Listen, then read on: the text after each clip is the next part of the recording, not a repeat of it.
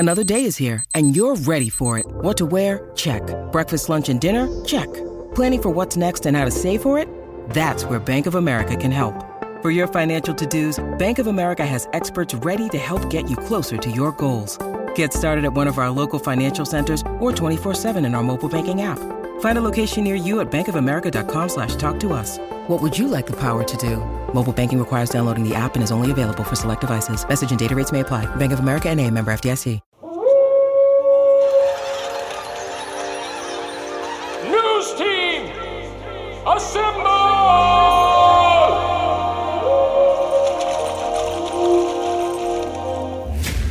It's back and bigger than ever. It's the unofficial 40 from Soonerscoop.com. Now, here's the entire Sooner Scoop crew. Carrie, Josh, Eddie, and Bob. All right, welcome back, everybody. It's another edition of the unofficial 40 podcast from Soonerscoop.com, and the entire gang is here, including a special guest that'll be joining us here in just a little bit. But welcome back into the program, the entire gang, Josh, Eddie, and Bob. And boy, it has been an interesting week since we talked to you last. We've had all kinds of stuff happen in the college football world. The Big 12 has made their decision on exactly what is going to happen. We know that OU will not play Army, and they'll still play Missouri State. We don't know when the date of that game will be. We still really haven't heard anything from Lincoln Riley other than, one time during opening practice, and we don't even know if they'll be practicing the rest of this week.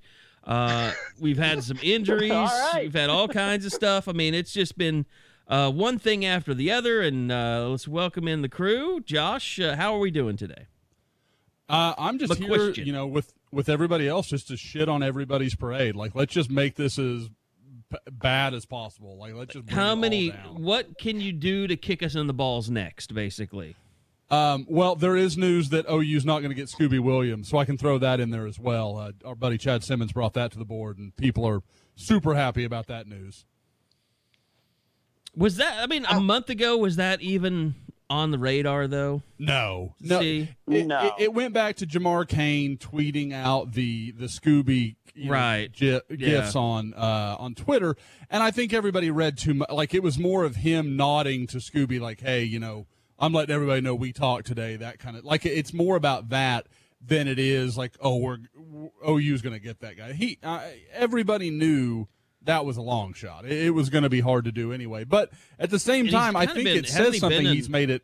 Hasn't he been kind of an Auburn lock mostly? Yes, thought to be most of the time. Yeah, for quite some time. So to me, it's interesting that Oklahoma's probably third for him right now. I mean, like, I know that doesn't count for anything, but in year one, I don't know how you could think Jamar Cain's been anything but a massive success.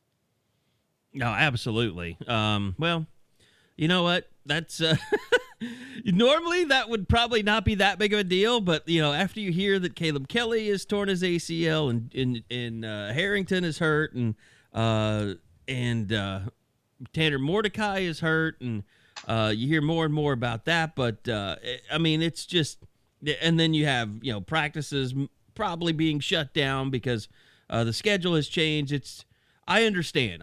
Trust me, I understand if everyone wants to overreact to every little piece of news that comes out right now. And let's welcome in Eddie Radosevich as well. Speaking of a ray of sunshine. Yeah, it hasn't been a good day. I think today has been a mental health on a 1 to 10. I would say it's been about a 2. I don't feel good about anything right now. It's not. I'm not the most positive person in the entire world today. So just prepare yourselves. Well, and we're doing this on a Wednesday. It's not every day that you start your day, and Eddie and I are kind of in the same boat. We're scrambling for news in the morning and keeping our eye out while we're doing radio. And then when the UConn stuff came out, it was just kind of like that's one thing that you didn't really expect to see on this day, but someone is canceling their football program. Although it's not as bad when you realize that they went independent, sure. Which is, kind of the problem that Notre Dame would have had if they had not been a member, of the ACC and every other sport and been taken in for football this year. I'm so beaten down. I don't know about you guys, but I'm just so beaten down by, I don't know, maybe it's social media just in general, just as far as like anytime any school makes any type of decision or any type of coronavirus test come back out, it's just like it's a bombardment of people that are just like, well, got to cancel the season. You're not going to play football this year. It's like, shut the up. We kind of got used to like Dan Wolken doing that to us, but that was Dan Wolken. Now I'm trying to stay positive, but it's been tough. It's been a tough week, and with everything with just basically realizing that it's August 5th now. Like, I remember we were talking 3-4 months ago, and the idea of not having something in place by August 5th would have been laughable. And here we are, the morning of August 5th, like the NCAA Oversight Committee is now pushing things back to the 21st. I don't know, guys. We literally we literally have people issuing statements saying that they will have a statement. I mean, like the Big 12 did it. Joe Castiglione did it. Mark Emmert did it, basically saying, yes, the NCAA wants you to know that we will have a statement tomorrow. Joe Castiglione was like, we want all of our fans to know that we will have news soon on what our next statement will be. I mean, I understand, like, you have all these season ticket holders, and it sounds, bringing Bob Prisbillo, Bob, it sounds like, you're kind of starting to trend towards a 25% capacity if you do have fans in the stands, and it seems like a lot of schools are starting to stray away from that 50% they were trying to stick to. Yeah, you haven't seen anyone in a long time go at least 30 to 35%. And what this week's really become is like a he said type of week. You had the TCU stuff, you had the Colorado State God, I'm stuff. so sick of this. It has just been, like I said last night, it might be the craziest week of all of them, and that is just saying something when you think about what 2020 has already brought to the table. Look, we all know football programs have knuckleheads in them, and it just seems like, even though we don't have, everybody's kind of, for the most part, except for Rutgers, who likes to go out and party, apparently, because they have 28 COVID. They can't control it. By the way, Nebraska opens with Rutgers. Good luck with that. And so it's like you have all these people that really are more watched than they've ever been, so they can't really go out and do knuckleheaded things. I mean, they can, but we haven't had that happen yet. So it's almost like they've decided, well, you know what? Let's try and throw our coach in our football program under the bus. And I don't think, I think in TCU's case, Gary Patterson, he admitted he said the word, but a lot of players stepped in and said, well, you have to take the context of how he said the word, and he wasn't calling us the N-word. He wasn't calling a person the N-word. And then the Colorado State thing, there was like 4 or 5 players that came in and backed up the fact that Colorado State, that's all they do is warn them about COVID. They have meetings every morning about it. They're not taking it lightly. They're not covering things up. And it's just like, I don't know, the knuckleheads feel empowered, I guess, because of everything that's going on in society, but they don't realize how hard it is to just slip a lie past everybody these days. I think it's pretty simple, guys. If that was really happening at Colorado State, which they opened an investigation this morning, they're going to look into it. If that's really happening, it's pretty simple. You ban whoever's responsible, whether it be Steve Addazio or whoever, ban them for life. Like, we can't try to have a season if that shit's going on behind the scenes. I think Eastern Kentucky, the kicker came out and with some pretty eyebrow raising accusations. I hate to put it this way. I would imagine Eastern Kentucky's going to find another kid that can kick the football. Like, announcing that you're resigning from your position, shut the up. Just leave. If you don't like it, leave. You know, with Eddie's mood, I don't know if this is the right week to start. Maybe it happened, maybe it didn't. Oh, we're doing that on Friday. And let me add this in. I mean, is there any doubt that the Colorado State claims are more believable simply because Steve Addazio is connected to Urban Meyer? Like, can we all just acknowledge, I believe that a little bit just because I wouldn't put it past Urban. I mean, the thing about it is, guys, baseball has shown us if you're going to screw around, it's going to get found out. I mean, sure. I mean, look, if you're, let's say Nick Saban is the most evil person in the world, and they never report a single positive tests and just let guys play because, they believe that this is all a hoax or whatever, and they're not going to get into it. Like, they will notice, like, every week teams that are taking the right precautions would end up having 10, 15, 20 players infected every time after they played Alabama. And they would be wondering, like, why do all these infections come after teams play Alabama? Like, you would get caught. You just would.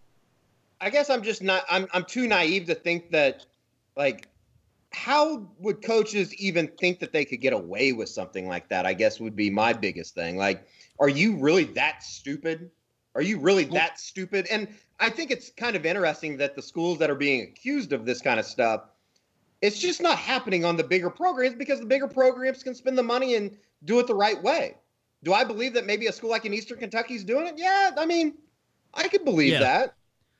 Well, and it's like I think we talked about last week, when I don't know what Bobby Petrino's brother's name is, when he comes out and he's like, yeah, we've had a few cases here and there. Some, not a lot. I mean, it's like, that's not exactly how you should be approaching this. I mean, you should know hard numbers, and you should be reporting those just like OU is doing. Somebody on my staff told me one of our kids got sick, but I don't really remember the details. Like, come on. Stop talking. Dude, I guarantee their athletic director was like, you moron, you're going to cost us $600,000 if you don't shut up.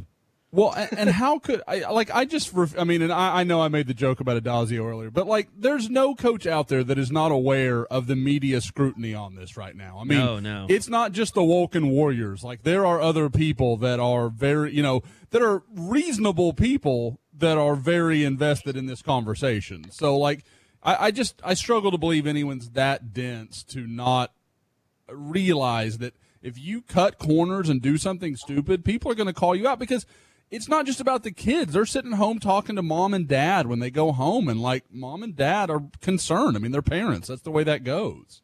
And no one will have to ban you for life. You will be ostracized from the profession. Like, if you did that, you would literally cost your team a season. And, you might get things shut down in your league or across college football. Like, if that was happening, it might be enough to just shut it all down. I mean, be a walking, talking show cause. Oh, yeah. I mean, no one would ever hire you again. And then when you're looking at players now, with Micah Parsons sort of being the poster boy, I'm wondering, we start seeing a more trickle-down effect there, too. It's definitely been a crazy week. You just have to go in over the next couple of weeks knowing that there are going to be players, and maybe from your team, that opt out. And if they do, I don't think anybody can judge them. It's like, that's okay. If you want to opt out, that's completely fine. That's why I've been so surprised by, like, even the NCAA's decision as far as saying, like, every school needs to honor the scholarship. Like, that should be a no shit type thing. Like, obviously the scholarship should be honored if a kid doesn't want to play for COVID concerns. Well, and will it be like baseball too? Like, Lorenzo Cain plays a season, and then the stuff happens to the Marlins and then the Cardinals. And he sees what's going on. He says, you know what? I can't do this. I'm going to go ahead and opt out now. I mean, like, will you see college football players, if it starts going bad, especially guys that are supposed to be first-round picks, will you see them go, look, love you guys, but I have to go ahead and remove myself from this. On the surface, I don't know. This might sound really awful, but with the Micah Parsons thing specifically, is he using the COVID stuff as an out to just not play in a season that, let's be honest, it's not going to be a regular college football season. You play the 10 games. Who knows if there's, what's going to happen with a college football playoff? Like, is he just saying, this is kind of an easy out for me to just start mentally preparing to make the next step? I know I'm going to be a top 10 pick. I don't know. Is it awful that I even go to that spot? No, the only thing I would ask is, why do you see it differently than Rashad Bateman, or is there a reason you kind of look at that a little bit uniquely? No, I think Bateman's in the same boat. Like, same deal. Okay. I don't know. I hate that my mind even goes to that spot, but I could see some players that know they're going to be first round picks. Like, in a way, it kind of makes sense. Like, I can't judge them for the decisions that they make. Oh, I mean, you can't not think about guys like Jalen Smith and wonder what they would have done if they could look back. Sure. Yeah, and we obviously we had Lincoln Riley on Friday say that no one had opted out, but now after everything that's come out, the Pac-12, Big Ten, all this talk, I think the only one OU fans really wondering about would be Creed Humphrey in terms of that first round potential guy that could leave. You wonder if over the course of this last week, if anything's changed among the Sooners.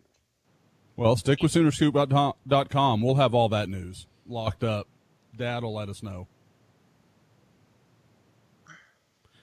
I don't know what that means. I assume you're advising Creed on what his decision will be. Dad. Oh, okay. Yeah. Mm-hmm. See, I my feelers are just, they're fried right now with everything that's going on. I can't judge sarcasm or humor. Just everything is what? Like that's You've lost your affection for your son. Every That's time anyone horrible. asks me a question, it's just like somebody's like, "Do you want fries with that?" I'm like, "What? What do you mean by that?" I'm kind of defensive about everything. What kind of oil are you using?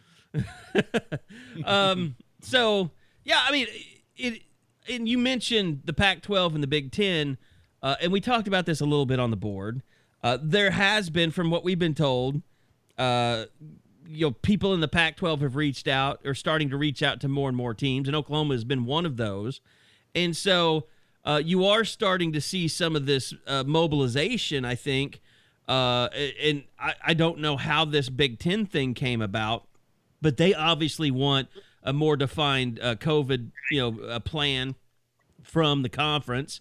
And, I mean, let's face it. I mean, this is how I feel about it, guys. Just watching the NBA and watching Major League Baseball, the only way, you don't have to be in a bubble, but the only way to really keep the numbers down, in my opinion, is testing every day. And I don't think college football is ever going to be in that position. Not only are they not going to be in that position, but I don't know. It's kind of like what we talked about last week too, with the Big Ten. I mean, with what Oklahoma's done. With the numbers you see out of Texas, I think they released new numbers this morning. No positive tests within the university. It just, I hate to say it this way, but it just doesn't mean a whole hell of a lot to me right now without students on campus. And that's the biggest test. I mean, see, like the SEC, I think they have it right. Let's push it back to the end of September.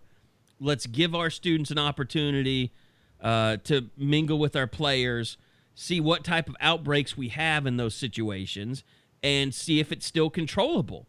Whereas the Big Ten, they were the first to say, well, we're conference only, but they're starting when everybody was going to start. I mean, they have games September 5th. Ohio State plays September 3rd, Thursday. I mean, Thursday, September 3rd. And OU was, let's go ahead and get one game in early so we can get it in. So I'm really confused about, I guess the Big Ten hasn't been working with anybody this whole time, but it's obvious the Big 12 is looking more like the SEC is looking at it, like mid to late September when they're going to start. I think it's also, that's when they want the conference. That's when they want the conference season. But there's only one game before that, non-conference game to be done. Right. And I think it's probably fair to point out, or important to point out, that like the Pac-12 thing, I think was more. They used the COVID stuff, but like that was more social justice. I think the Big Ten stuff that's come out with the Big Ten United this morning is basically they just want COVID guidelines and protocols, or more COVID guidelines and protocols and stuff like that. Is that fair to say? I don't know. Well, I mean, the stuff the Pac-12 players were asking for was fairly ridiculous. I mean, a 50-50 revenue split, and it was double talk to say that you want all these other sports funded for years and years, yet you want to take away all their money too that is funding them now. Like, how is that supposed to work? There were parts of it that were really good, and there were some parts of it that were just kind of ridiculous. Yeah, you've got to own that. You can't be like, well, we want all these other schools or all these other programs to function. It's not no, you can't have that both ways. Like, you recognize that you take that away, the university can't just create new money. I mean, I get their endowment is there in a lot of these cases, but that will dry up overnight if you're just going to do it this way, and then you're right back to where you started where the athletic department has no money to pay for these other programs. So you have to acknowledge that, okay, I'm willing to kill those other programs so I can get what I think I deserve. And you know what? It gets talked about all the time. It's all that's ever talked about is they should pay players, and the players get screwed in this deal. But I mean, college athletic departments, yes, coaches make all this money, and you have all these, people around them that make all this money. But essentially, you do need to give college sports some credit. They allow people to go to school on a scholarship that in their sport doesn't generate revenue. So, I mean, it's not like they aren't doing something good with all that money. So, I mean, for people to pretend like, just football players are getting screwed in this deal, yeah, they are a little bit, because they do help generate a bunch of money, but that money goes to help other students just like them play sports that may not be. I mean, it's essentially an Olympic model. Yeah, I mean, if you're going to start, if you are going to give the football players what, I think the football players think that they should get, you better be willing to go across the hall and tell the women's, softball program or whoever, they're not playing there anymore. And we're doing away with Title IX, by the way, too, if that's what's going to happen. I mean, I think that's the only way that it would be sustainable. But at the same time, I do understand that, like, a CeeDee Lamb probably should get some type of money out of what he gave to the University of Oklahoma. Guys, we're going to take a little time out from our discussion because we're going to welcome in a special guest. I think somebody brought this up on the board that we should do this, and so I said, yeah, it's a great idea, and bring in Gabe Ikard. All right, so here is our special guest, Gabe Ikard, joining us. And Gabe, let's get this out of the way real quick. You've got a new podcast going. Fantastic, you and Teddy Lehman doing a podcast together. You bring a lot of, obviously, football insight as former players, but as part of the broadcast team. Tell everybody about, if you're listening to our podcast, you know how to get a podcast. I know you're on iTunes and Spotify and everything else. But tell people the easiest way to kind of get your podcast. Yeah, you can find the Oklahoma Breakdown with Ikard and Lehman on all the major podcast platforms. We also put a YouTube video of each episode up. You can just search the Oklahoma Breakdown. You'll be able to find it there on YouTube. But, yeah, it's been a lot of fun. Clearly a big OU football emphasis on there, but we talk Oklahoma City Thunder. We talk college football in general, usually take a look at kind of the biggest stories in the national college football scene, and then we just have a good time. It's a lot of fun, and Teddy has been incredibly easy to work with, and we certainly don't take ourselves too seriously, boys, similar to what you guys do on the Unofficial 40. Nobody wants to see our shit on YouTube. We want people to listen to our show, so it's best that they don't see us. I think we figured that out. See, I disagree. I think that a video component would bring a lot to your guys, just so we could. Yeah, if you look decent like you do, it's good. If you look like us, it's not. Nobody needs to see us. I just want to see what the hell Eddie is doing when you guys are recording the pod, because it always sounds like he's doing something. I'm smoking weed and tanning. I'm in a tanning bed right now. See, that would be a great YouTube video if you were just you putting yourself on mute and just ripping the bong in between Carrie's hot takes, Josh breaking down some prospect. It would be great. Just Elon Musk in it up in here. Yeah, like Joe Rogan, man. I have to side with Carrie. The Laramie Tunsil gas mask. I don't think anyone has ever asked for video of our pod. Like, I don't think that's come up nobody's once. ever been like, dude, you really need to do a video. Like, I'd really like that. No, nobody's asking for that shit. Now I hope that everyone that's listening to this, tweet all of these guys and say that you now want a video component, just because I want Carrie to have to do more work. Yes, that. All right, I'm just going to say that right now. I think that the video component would fall on my side of things. Don't do it. Do you have to drive down here and set up my camera? Do you guys control your language, since you have to be, you are part of the broadcast team? Like, you don't want to be, anybody from OU to call you and say, hey, cut that stuff out, please. That's not really something I've thought about. I have no problem. Teddy's not a big cusser anyways. Yeah, I can see that. Kind of weird for a former football player, but even like when we're, on the road doing the OU games and stuff, he's not a big cusser. Me, on the other hand, I cuss like a sailor. So I try to not drop a ton of F-bombs, but yeah, if I get rolling, that's not something that I think about at all. Unlike really. Now, once again, unlike Eddie, who he takes it as a challenge to see how many he can drop in an episode. I think he hit one 9 seconds into the pod today. Well, and nice. With Bishop McGinnis being a sponsor for you guys, we don't want Sister Sanchez giving you a call and telling you need to come into confession on Wednesdays. Hey, this is the truth, and shout out to Carrie for helping me out with all of kind of the logistics of the podcast and even some of the contract stuff. Yeah, I can say whatever the fuck I want on my podcast because the sponsor signed a contract that says I can. Okay, boys? So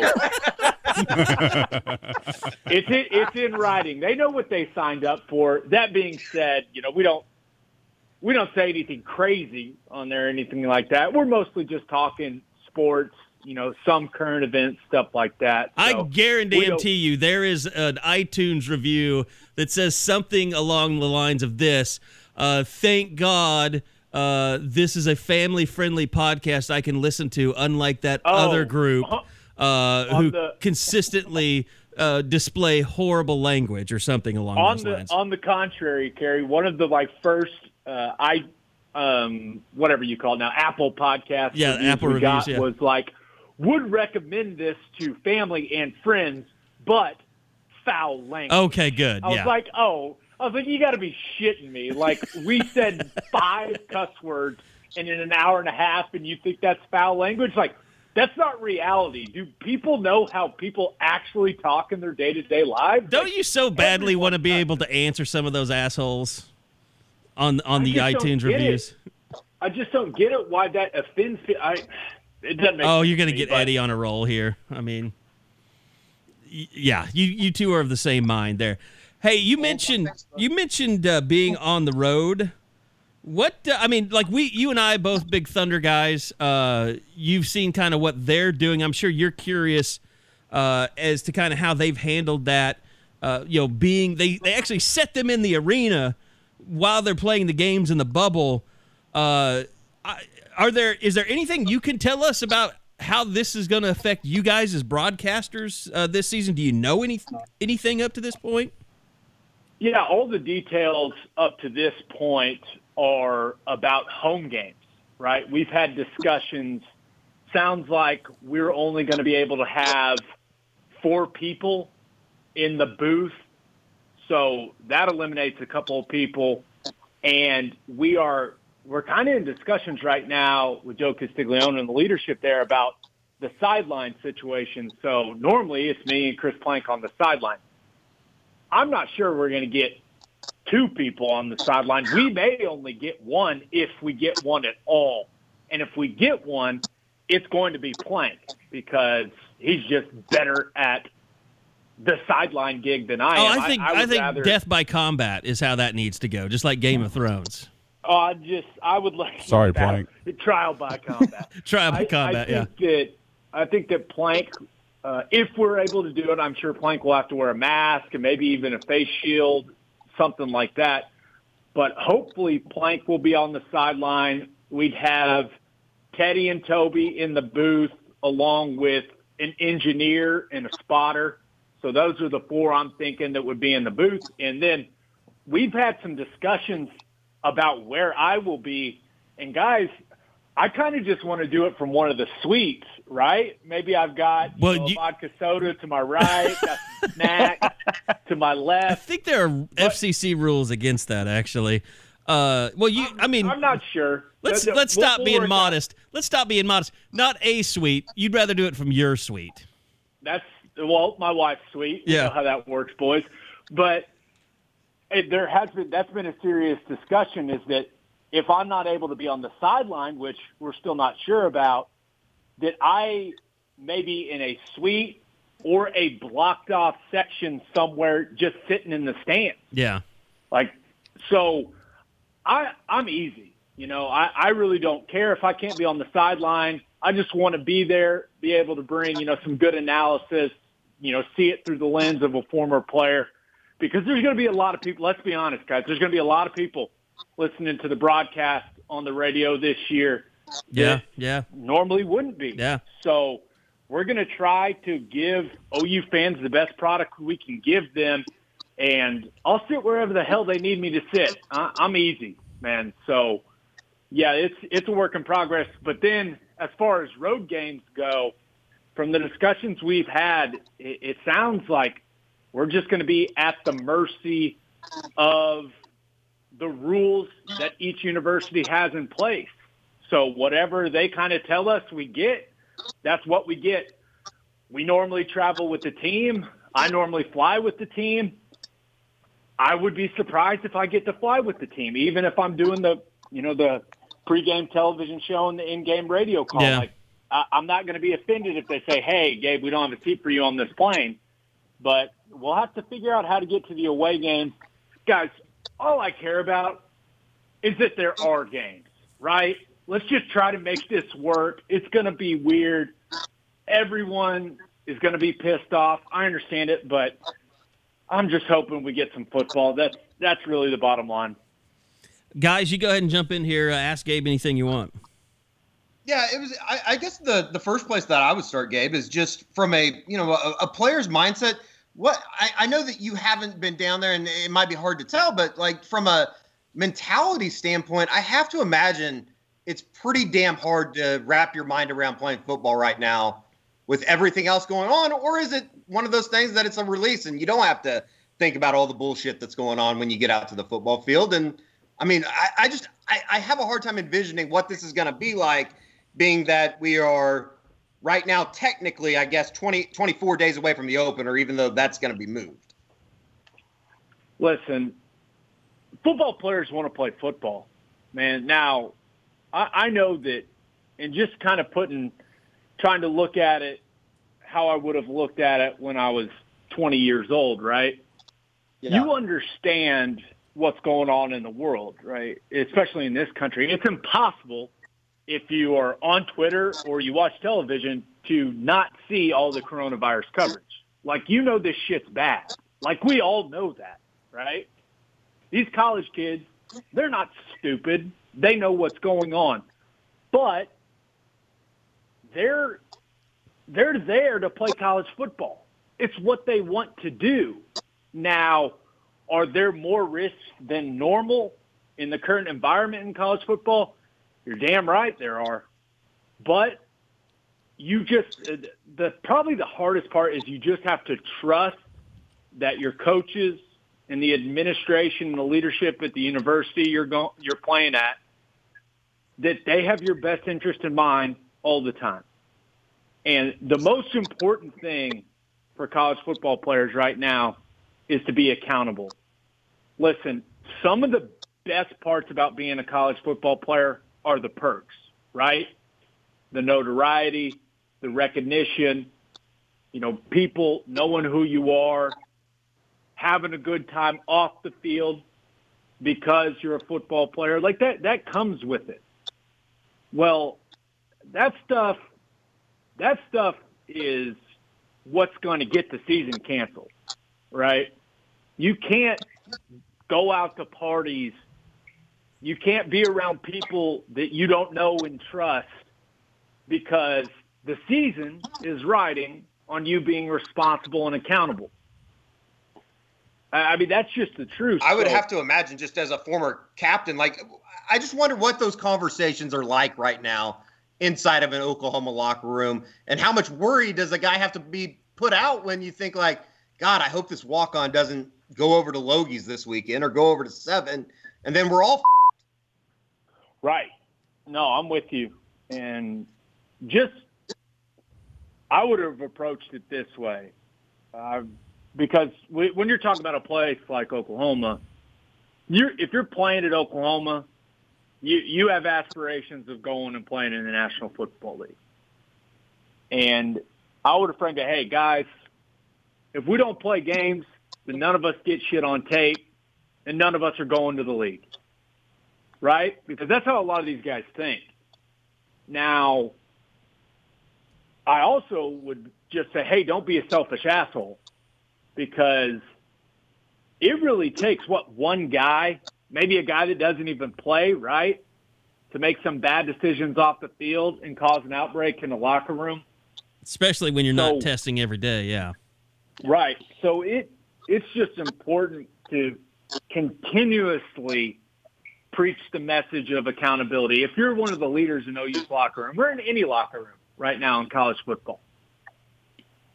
Dave, the message has to be, guys, how tough would it be to stay physically fit throughout the quarantine period? I know we're here in the first week, we're hearing about injuries to Caleb Kelly and Tanner Mordecai and people like that. Does that have anything to do with the fact that they hadn't been really around the facilities and going through their normal training thing, or is that just a product of what can happen during camp?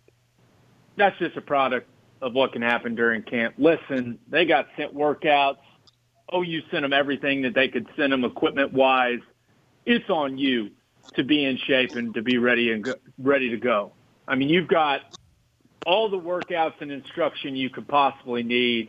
I know a lot of guys, if you had limited access to equipment, well, guess what? Find some heavy shit and lift it, right? Like, let's be real. Let's stop. I know some people are like, well, they didn't have these state-of-the-art facilities. Listen, people survived for decades. NFL players survived for decades just showing up for training camp and getting in shape after they got there. Yeah. Like, I know that, working out and the health and wellness and nutrition aspect of things has really ramped up over the last couple of decades. Like, I understand that. But this happens every training camp, even when guys have a full off season. Guys tear their ACLs. Guys, have hammy issues. Like that, those things happen. It's part of the sport. It's part of athletics. So I understand the injury concerns, right? And when you look at OU, last to report, first to practice, when bad things happen, those things are going to get mentioned, and they should. But, yeah, I think that those things happen as part of football. But I don't buy these guys weren't able to stay in shape during the quarantine. That's bullshit, man. Listen, if you got a street, if you got a big old patch of grass somewhere where you live, just go run around. Like, you can do enough body weight stuff now. There's no exercise that's going to get you in football shape. I mean, football, it's weird how it works, but you got to play football to get into football shape. That's just how it works.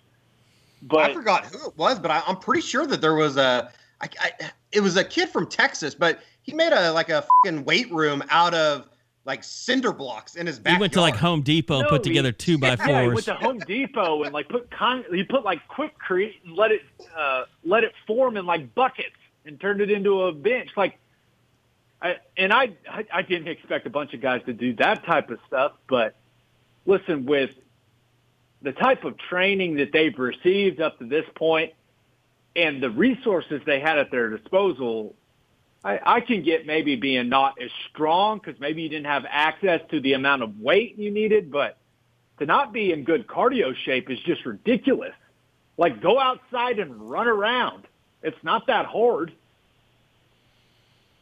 Gabe, just in terms of, this season, I mean, how do you feel about whether there's going to be a season or not right now, today? I am cautiously optimistic is how I'd say that. And just being honest, the one reason that I think college football happens is money. And it's been well documented over the last couple months, right? The financial issues that colleges and universities would have if college football gets canceled altogether. So I continue to remind myself that the most important thing is the health and well-being of the student athletes, the coaches, of the fans, of everyone, right? This is a public health crisis. But then I also remind myself that money seems to rule everything in this country when you think about it. I mean, it just does, if we're being honest, right? And there's so much damn money at stake that I at least think we're going to start, right? I think the season's going to get off the ground. And the big question becomes, do they play the whole season? Can they make it through a season without significant disruptions? Now, are there going to be teams that miss games? Yeah, I think that's inevitable. I think if you ask any college football administrator, hey, do you think every team will make it through the season? Not a single one of them will say yes. I mean, that's just not living in reality. But yeah, I know a lot of people are worried, and I'm certainly not worried, but I just keep reminding myself that money seems to be the driving force behind some of this stuff, and it's just so influential, and people do crazy shit for money, guys. If you've had, like, let's say you've had like an Alabama or a Texas or a USC, somewhat in their conference that maybe went undefeated, or multiple teams like this that missed a couple of games because of COVID outbreaks and stuff like that. Do you think that everyone has to reconvene at the end of the season and say, do we have a playoff? Do we play for a championship? Or is that just going to become part of it? Like, whoever can play the most games and win the most is going to go. Because, I mean, there could be really good teams that won't make the college football playoff because maybe they had an outbreak during the season. Right. No, I know what you mean. Yeah, like if in Alabama they only play 8 games while another team plays 10, maybe another team plays 9. But listen, that's why those people are on the college football playoff selection committee, right? I have very, very little faith that the kind of minor bowl games get played. I'm the same way. That doesn't make a ton of sense to me. It sounds stupid to me, honestly. Now, I do think the college football playoff, let's say we make it through the season with, few enough disruptions to keep this thing going. I think they're going to play the college football playoff, and you guys want to take one guess as to why I think they will? I think they expand it to 6 for 1 year just so every conference can get a piece of the pie and one group of 5 can get a piece of the pie. Correct. And it's because of money. Yeah, money. It's all because of money, which is fine. But I think that you pick your 4. I would love to, if you expand it to 8 this year, that'd be fun. But then again, playing more games, getting more kids involved, getting more coaches involved, that makes it more risky, right? The more people you get involved. So I do think they'll try to play the college football playoff. And listen, the way I see it, let the playoff selection committee pick their 4 teams that they think are best. They'll have a criteria. Everything's not going to be even. And let's all just not bitch about it and live with it for this 1 year, right? I mean, there's nothing normal about what is about to happen with this college football season. So it's just ridiculous to expect the selection process and for the committee to approach this as normal. It's just impossible if it comes to that point. So I know that one of the things that really brings us all together with college football is the fact that we all get to bitch about essentially everything that happens, especially when it doesn't go your team's way. Like, these shared human experience about complaining about things in college football, it is a uniting force amongst human beings in this country. But I kind of am taking this approach as, guys, let's just take it for what it is and just hope that we get to that point. And if we do, let's just not complain about it, because then we're going to get a college football playoff, and hopefully the Sooners are in it. But if they're not, If they went 9-1 in these 10 games and they put some other teams in because OU didn't have a tough non-conference opponent, then yeah, am I going to complain? Probably, but I'll also say, you know what? This year's just weird. I don't know what to say. Gabe, I know you got stuff to do. You got to get to your job at Sirius Radio, so we appreciate your time. And the Oklahoma Breakdown, you and Teddy Lehman's a great podcast. Can't recommend it more. And I think we all know there's room for plenty of podcasts out there. So we wish you guys all the success in the world, and appreciate you joining us. And hopefully we can make this more of a reoccurring thing on the Unofficial 40. And Eddie will be... Am I going to be a recurring guest on here? I would love that. I think everybody would love that. Let's go.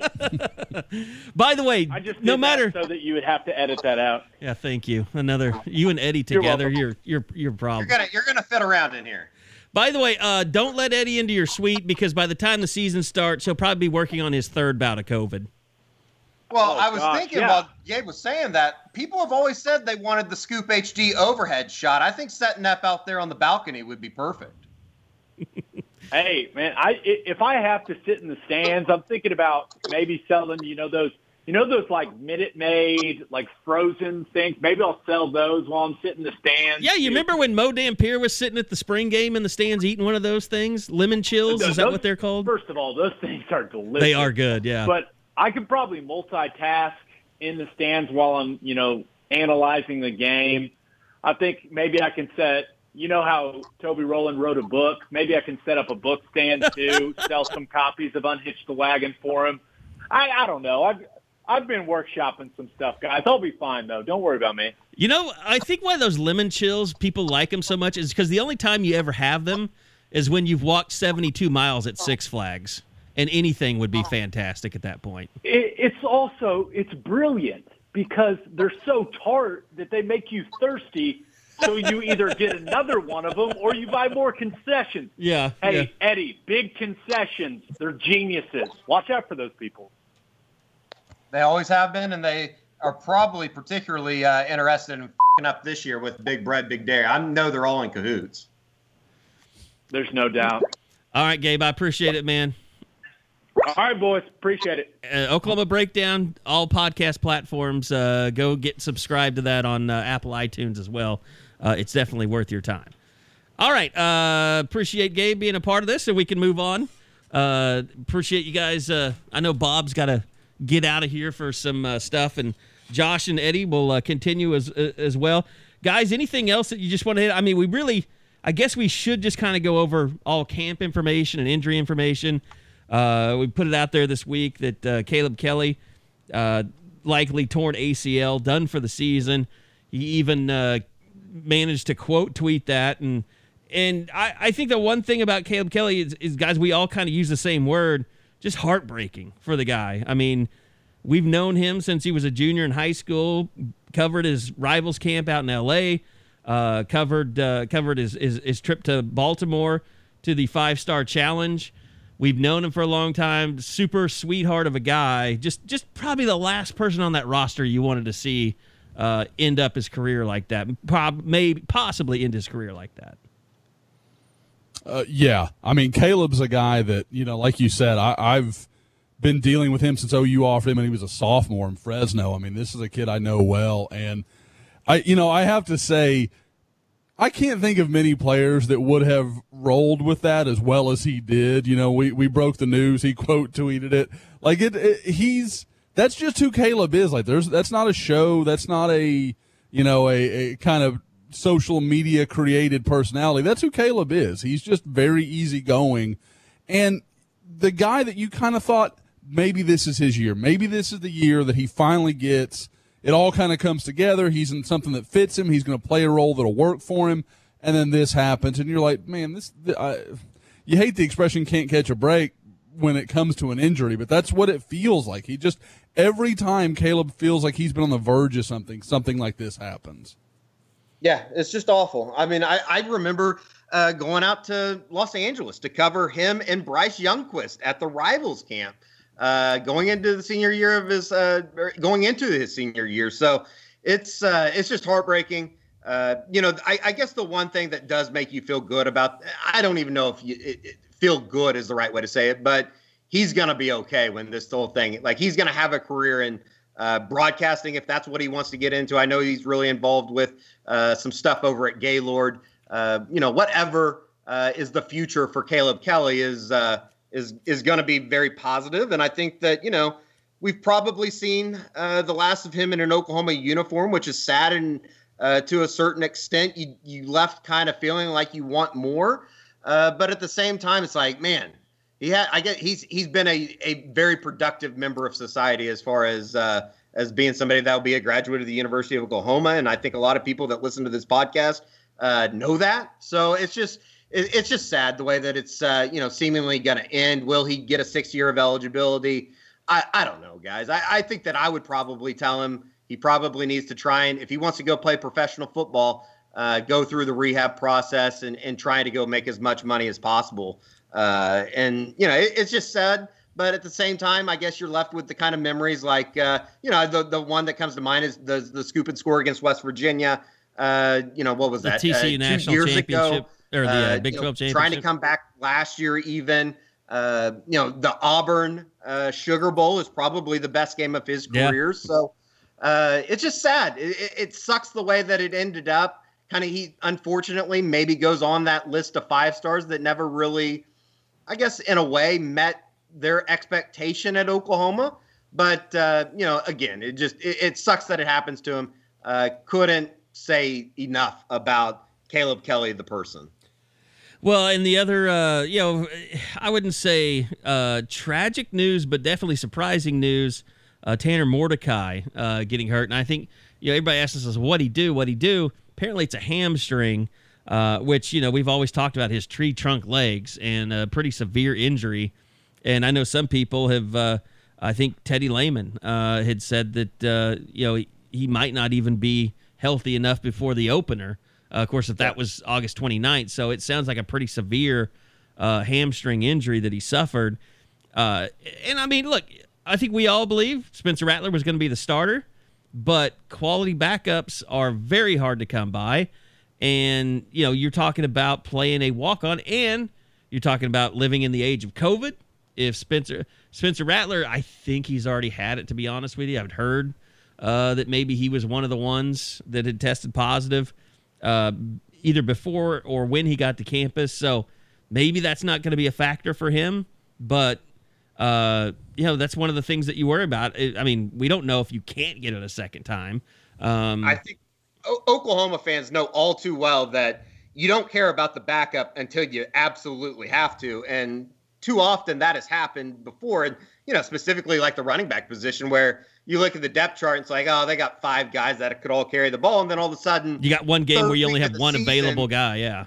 Yeah. You're going up to Ames and having to play a fullback at running back. Because, Joe Mixon did whatever, which, by the way, he looks unbelievable in the pictures that the Cincinnati Bengals put out. We can get into that later. But, I mean, it's certainly an issue. And just not having the reps, not having the spring ball to go through and get reps for whoever, whether it be, a Tanner Schaefer or whoever. I'm completely blanking on Morris's first name now. I'm going to hate myself for that. Chandler, God, I just could not think of it. I mean, it'll be interesting if they have to go to that direction. Guys, could you see this as a silver lining for the quarterback situation? Like Eddie was just saying, there were no reps in spring practice or, very limited, a couple days there. So is this better? Because Lincoln Riley, there's no reason to play the game. You don't have to – you can go with the decision everybody thought you were going to make anyway. Make Spencer your starter for day one, and then you have that opportunity to give him all those extra reps, and maybe he makes up some of that ground that he lost in the spring. Yeah. I think it – there is some positive to it.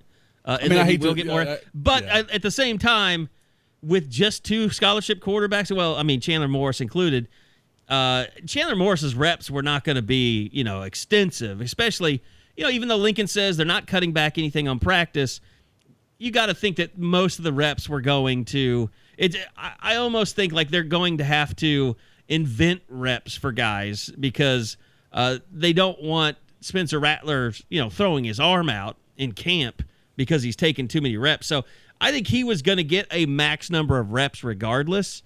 So I don't really know that I buy into like it being a positive for Spencer Rattler. He was going to get ready to go, even if Tanner Mordecai was there, I think. And I'm particularly confused about what is going to happen with practice over the next however many weeks until, they figure out the season opener. Does OU have to stop practicing for NCAA purposes? I mean, it's expected that they will, yes. Mm-hmm. Okay. I just didn't know, what the steps were as far as, how many practices can be made before the opener. I don't know. It's been very confusing to me. Right until we hit that day when the Power 5 tells the NCAA basically to piss off. Right, which feels more and more imminent than ever. Yep. By the way, Josh had reported on this earlier. God, I don't even know what day it was. I don't know what day anything is. Over the weekend, I guess. But Justin Harrington, which is the most ironic thing of all ironies. You and Bob spent so much time tracking whether he was going to show up at Norman. Multiple hours. Checking the OU People Search every day to see if he was in there. Only for a guy to come to campus and have a knee injury of his own, and it looks like it's fairly serious from everybody I've talked to that he'll probably be done for the season as well.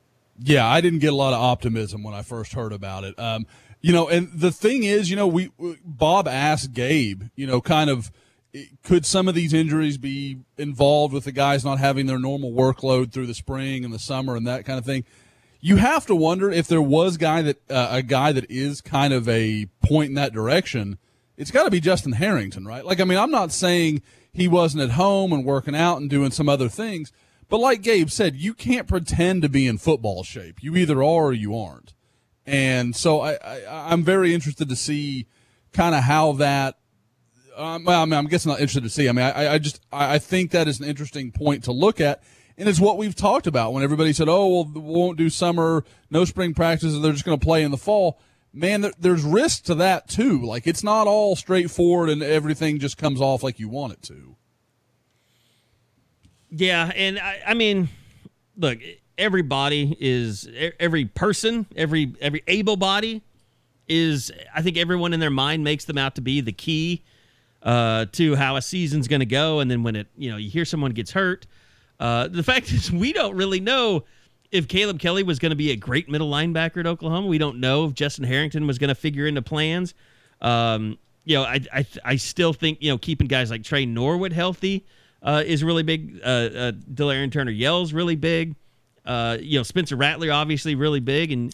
And you want, with the receiver situation that you got going on with Trajan Bridges being suspended, Jaden Hazelwood being hurt, you need all your receivers. You need Theo Howard to be ready. I don't know if he'll be 100% when the season starts, but you don't need Theo Weiss to get hurt. Theo Weiss to get hurt. You don't need Charleston Rambo to get hurt. There are some key guys, but defensively, I can't really sit there and say, any one guy is a loss because maybe Bryson Washington will be a guy, maybe Woody Washington will be. We just don't know. We have to see kind of camp play out before we know if there's any depth building, especially in that secondary, that's going to make them better. It's certainly not going to be just one guy here or there getting hurt that's going to doom them with the depth that Alex Grinch has built over the last couple of years. Yeah, that's it, Josh. I was just going to say, it's like I feel like myself is included in the boat of people that kind of put a whole lot of stock into the arrival of Justin Harrington. Like he was going to kind of be the savior of the position, and now you're back to square one where you were a week ago, right? Yeah, and that's the tricky part. Now, I will say, talking to some people, I think it's one of those deals where it's a better situation than it was a year ago when there was nothing known at safety. And I can remember at this point in time, you guys were meeting with Alex Grinch, and it was just kind of we're waiting for somebody to step up at safety. It felt like, Turner-Yell pretty quickly was a guy that he kind of liked, but other than that, it was just kind of up in the air. And, obviously Pat Fields came on, had a nice season. But this year, I mean, you've got guys like Credell. You've got a young guy in Bryson Washington. You have some talent there that can help you. Now, whether it's ready or not, that's a question that we just can't know right now. But at the same time, you do see bodies there where last year it was kind of like, I mean, you look at it, guys, Turner Yell goes down and they had to put Justin Broyles out there. Clearly that was a problem they couldn't really cope with. And so you're seeing, like Kerry said, the talent is getting better. It's still very young, and you don't want to get in that situation, and you kind of hope Justin Harrington would make it in the spring or at least the summer so he could go through workouts and be as ready as possible. But I guess I'm one of the guys that had big hopes for him way back in December, but at this point, I feel like he was almost destined to redshirt anyway. By the way, what happens to that 50-50 split if you have a season-ending injury? Do you get cut out of the payments? Well, I mean, do you lose your scholarship too? Because your payments are paying for your scholarship? Well, and do you give 50% if the school loses money? I'm sorry, you guys are talking at the same time. I didn't get either of those points. Go ahead, Eddie. I was just kidding. I said you lose your scholarship because you're a pussy and got hurt. Oh, my God.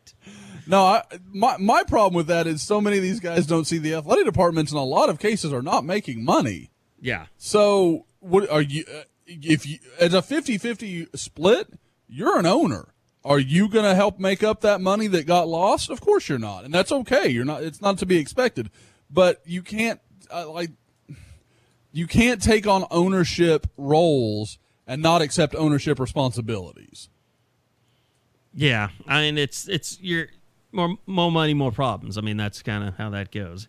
Okay. So look, we've talked, it's been an hour. We've talked a lot about the potential of the season, injuries, all of that stuff. We'll continue to track it throughout camp to see exactly who survives, because it seems like it's a bit of survival out there right now. But as for recruiting, Josh, now that camp has started, is some of that, I mean, the official offers went out. That was kind of a big day. But can you tell a little bit that the coaches are kind of having to focus back on football now? Yeah, I mean, you're still hearing guys talk about virtual visits. Interestingly enough, they've had a couple with guys from Bishop Gorman, including Cyrus Moss. They've got several offers in the 2022 and 2023 classes in Las Vegas, and it feels like they've kind of hit some of those notes over the last week or so. So that's been kind of interesting to follow, and I had something today in Oklahoma just talking with Cyrus Moss about what kind of DeMarco Murray's reputation is at Gorman. Is he that guy? And there is some of that, but you can also tell he's so far removed from it. And, he was part of a couple of coaching staffs ago. It's not like there's a lot of continuity from the David White era at Gorman to where they are now. So I think there's clearly we know he's a guy. We know he was a great player here, those kind of things. But, there's also guys like Ronnie Stanley, who was, an all-pro for the Ravens already. So, I mean, it's one of those deals where when you come from a great program, there's a lot of great players that have come out of there, and he's a little farther back. But at the same time, he's part of the recruitment of some of these guys that maybe wouldn't necessarily be, like I said, Cyrus Moss, who is a outside linebacker. You've got Jake Taylor, who's an offensive lineman. You've got the Branch brothers, who are defensive backs. So maybe not exactly guys that he would normally be involved with. So, yeah, I mean, you're seeing some things like that. I kind of got off the question there. But, yeah, it's definitely as cool as it's been in a while. You're still not seeing a bunch of new offers going out. You're not seeing a lot of the social media presence because coaches have other things going on finally. Yeah, and it's. I think it's going to be interesting with students back on campus, and obviously, you're going to have to make another decision on the dead period and extending it, which you expect to go into September. The thing that will be really interesting, though, is if things get shut down, what do they do then? I mean, if you're not playing games, do you go ahead and just start bringing people in? Because I think you'd have to. Yeah, one of the interesting questions that keeps coming up for me is, we've talked a lot about the numbers on the interior of the defensive line, how they're going to work all that out. Well, how does that work as far as redshirting, not redshirting? Like Isaiah Coe, does he get to come in with 4 years to play 3? Is he basically a freshman? Basically a sophomore, or does he count differently? And how does Oklahoma make account for that in their scholarship numbers? Because it changes your whole plan. Like, okay, he's going to be out of here by 2023. Well, okay, now it could be 2024.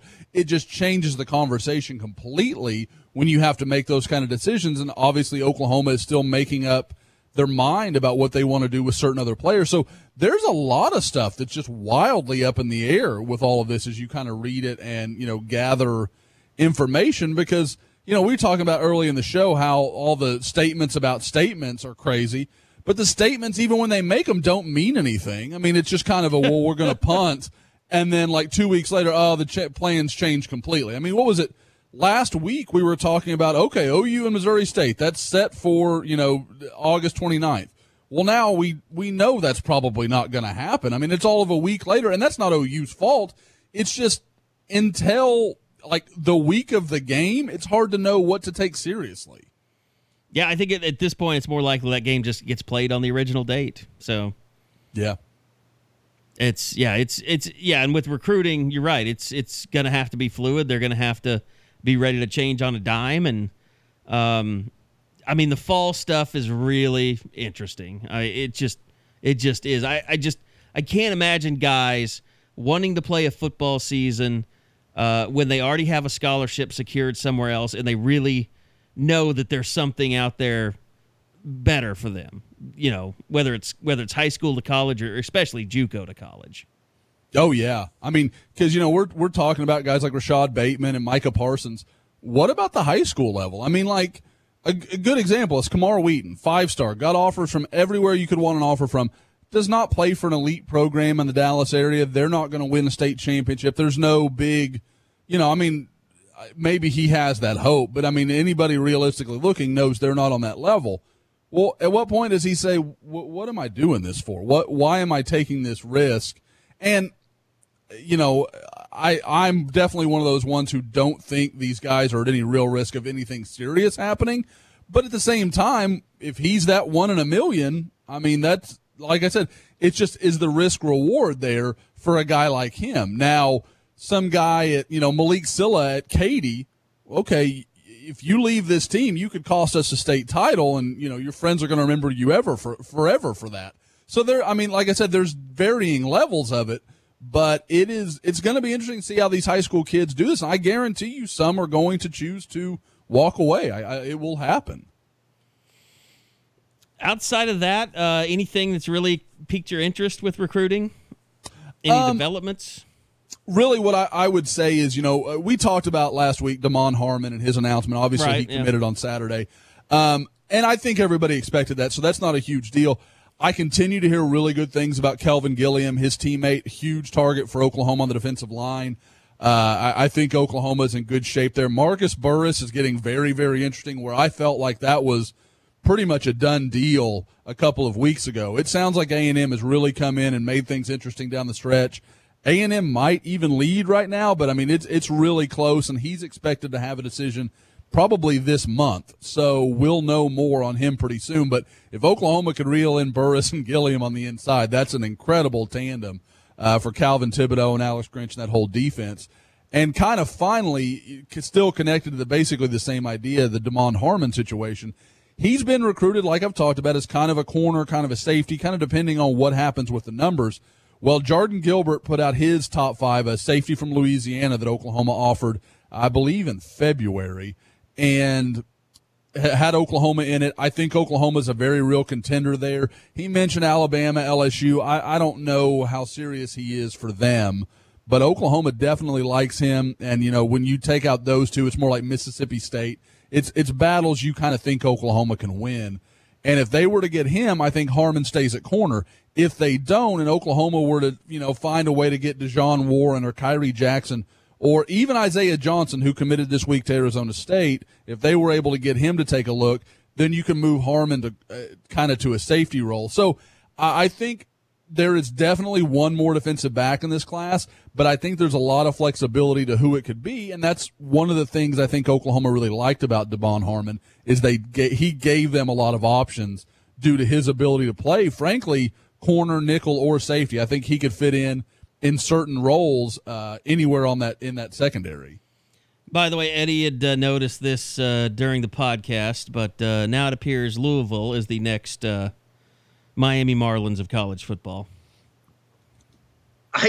It's going to get old every time that somebody comes up with positive COVID tests inside the program, and then they link it to a party on campus. Good thing Texas doesn't have to worry about that, since they already told their students you can't party on campus or in the fraternity houses. So I guess congratulations to Austin for beating the virus. That's going to settle it. Shouldn't the fraternities and sororities have to suffer, though, just like sports does? That they can't, they just can't throw parties this year. I mean, that's impossible. That's not going to happen.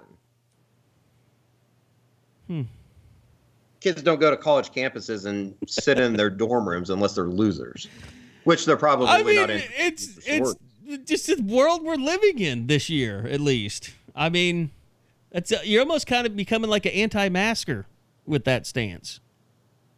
I don't know how much the masks help anyways. God. Well, I'm wearing one, damn it. You might be. I feel like Carrie might wear one during the pod. I don't have a problem when people wear them. I'm going to wear one. I just don't want to get a picture taken of me being in public without one. Like, I'm not that big of an asshole. Like, if somebody wants to wear a mask, it doesn't bother me. I don't know how we've gotten to the point where people have just become so offended at stuff. I think it's just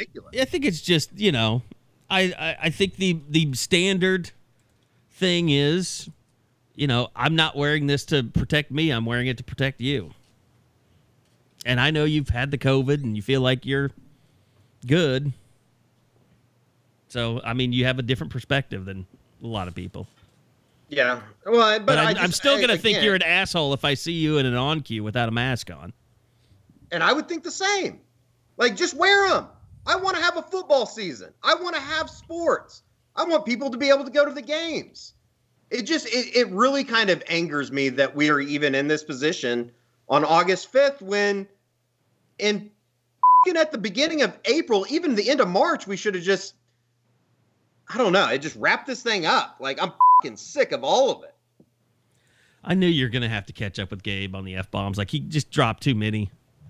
And it was just going to be Eddie. It just pisses me off so much that we are in this position at almost I guess, kind of the middle of the road as far as, like, we might lose college football, and that really, really angers me.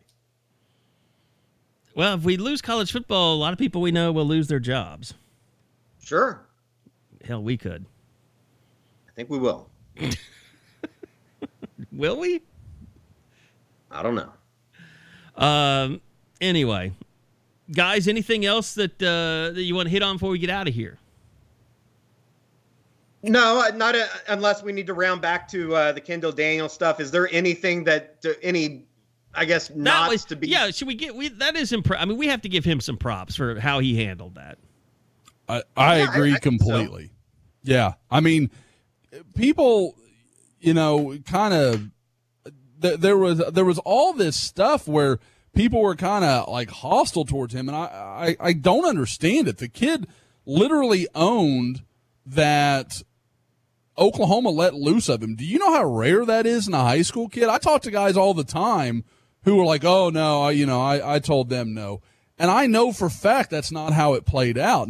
Usually things don't play out this Josh, publicly. Some would say that certain people make TV commercials that don't actually accurately portray their recruitment. That's been known to happen.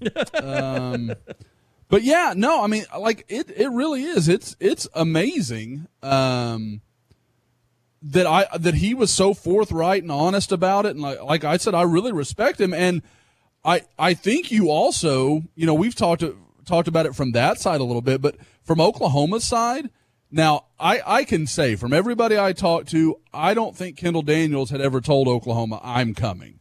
So this story of, okay, that's where I was going to go, I don't know if that would have changed the whole conversation if they would have known that going in. I tend to think it probably wouldn't have. I think Oklahoma had kind of made up their mind. But at the same time, I think it tells you a lot that Oklahoma is, like we've talked about in the pod, they don't care. They don't care about the low-hanging fruit. They don't care about, oh, we got to get this guy in state. They don't care about, oh, this guy's highly ranked. They're going to go after the guys that not only fit them, and I know we talk about physical, big, tall, long, fast, whatever, but guys who also are going to buy in. And I mean, I'm not saying Kendall Daniels is not a hard worker. That's not the case at all.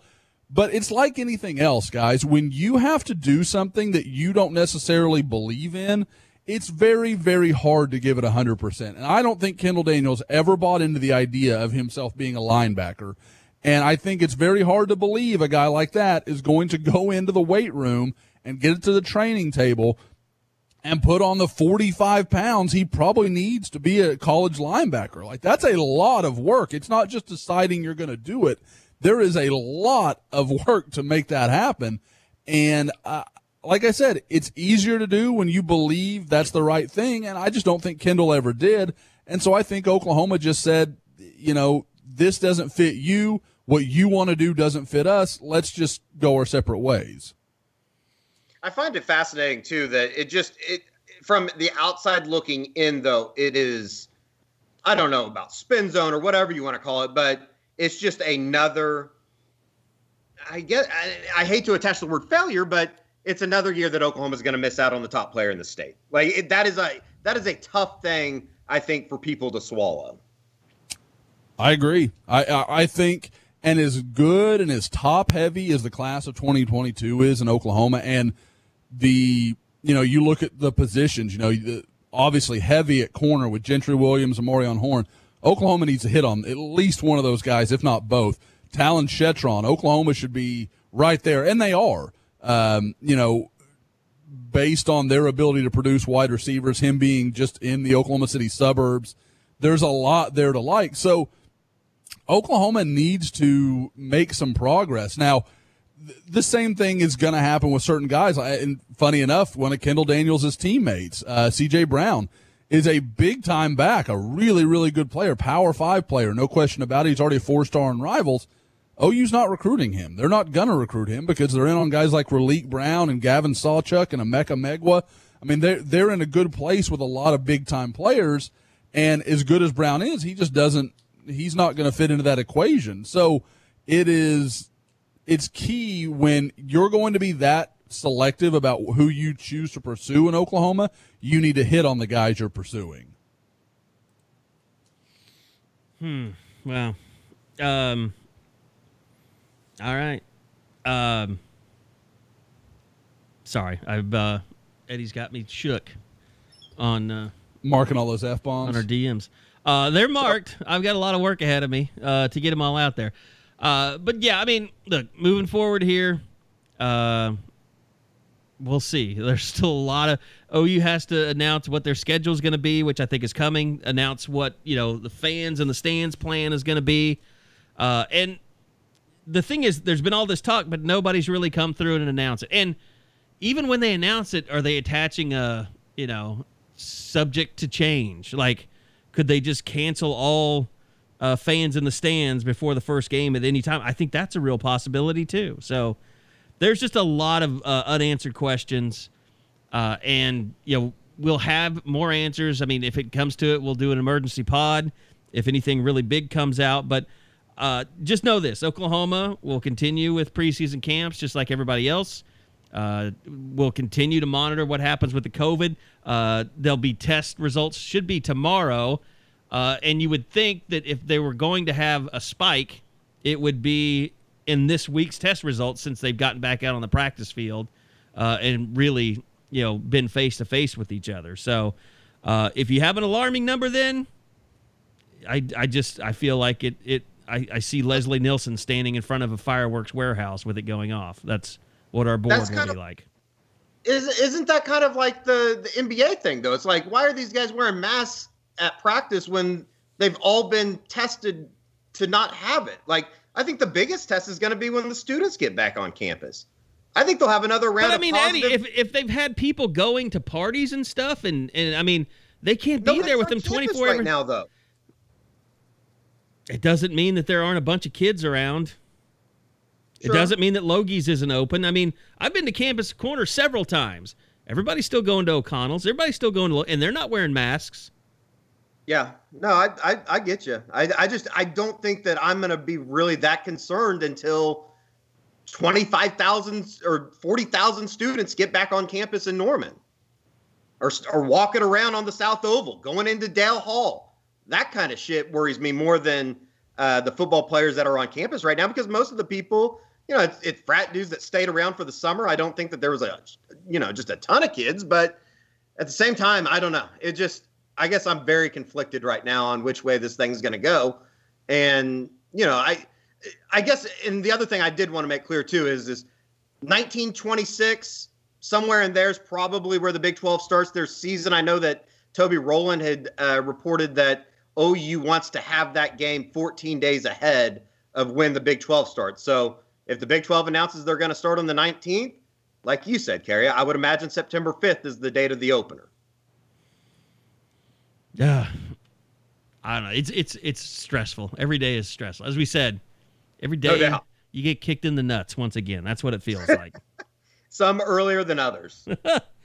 All right. Well, that's going to do it for this week's edition of the Unofficial 40 podcast. As I said, anything major develops, we'll try and put together an emergency pod. But if just things continue to go to plan, we'll see you guys again here back next week, where the shape of college football should be much different than it is right now. So thanks to Bob Przybylo, who had to take off a little bit early. Thanks to Gabe Eichert for joining us as a special guest. It hasn't been recurring yet, but we'll see if that continues to happen. Thanks to Josh and Eddie. Guys, appreciate it. We'll see you guys back here next week on another edition of the Unofficial 40 podcast from Soonerscoop.com.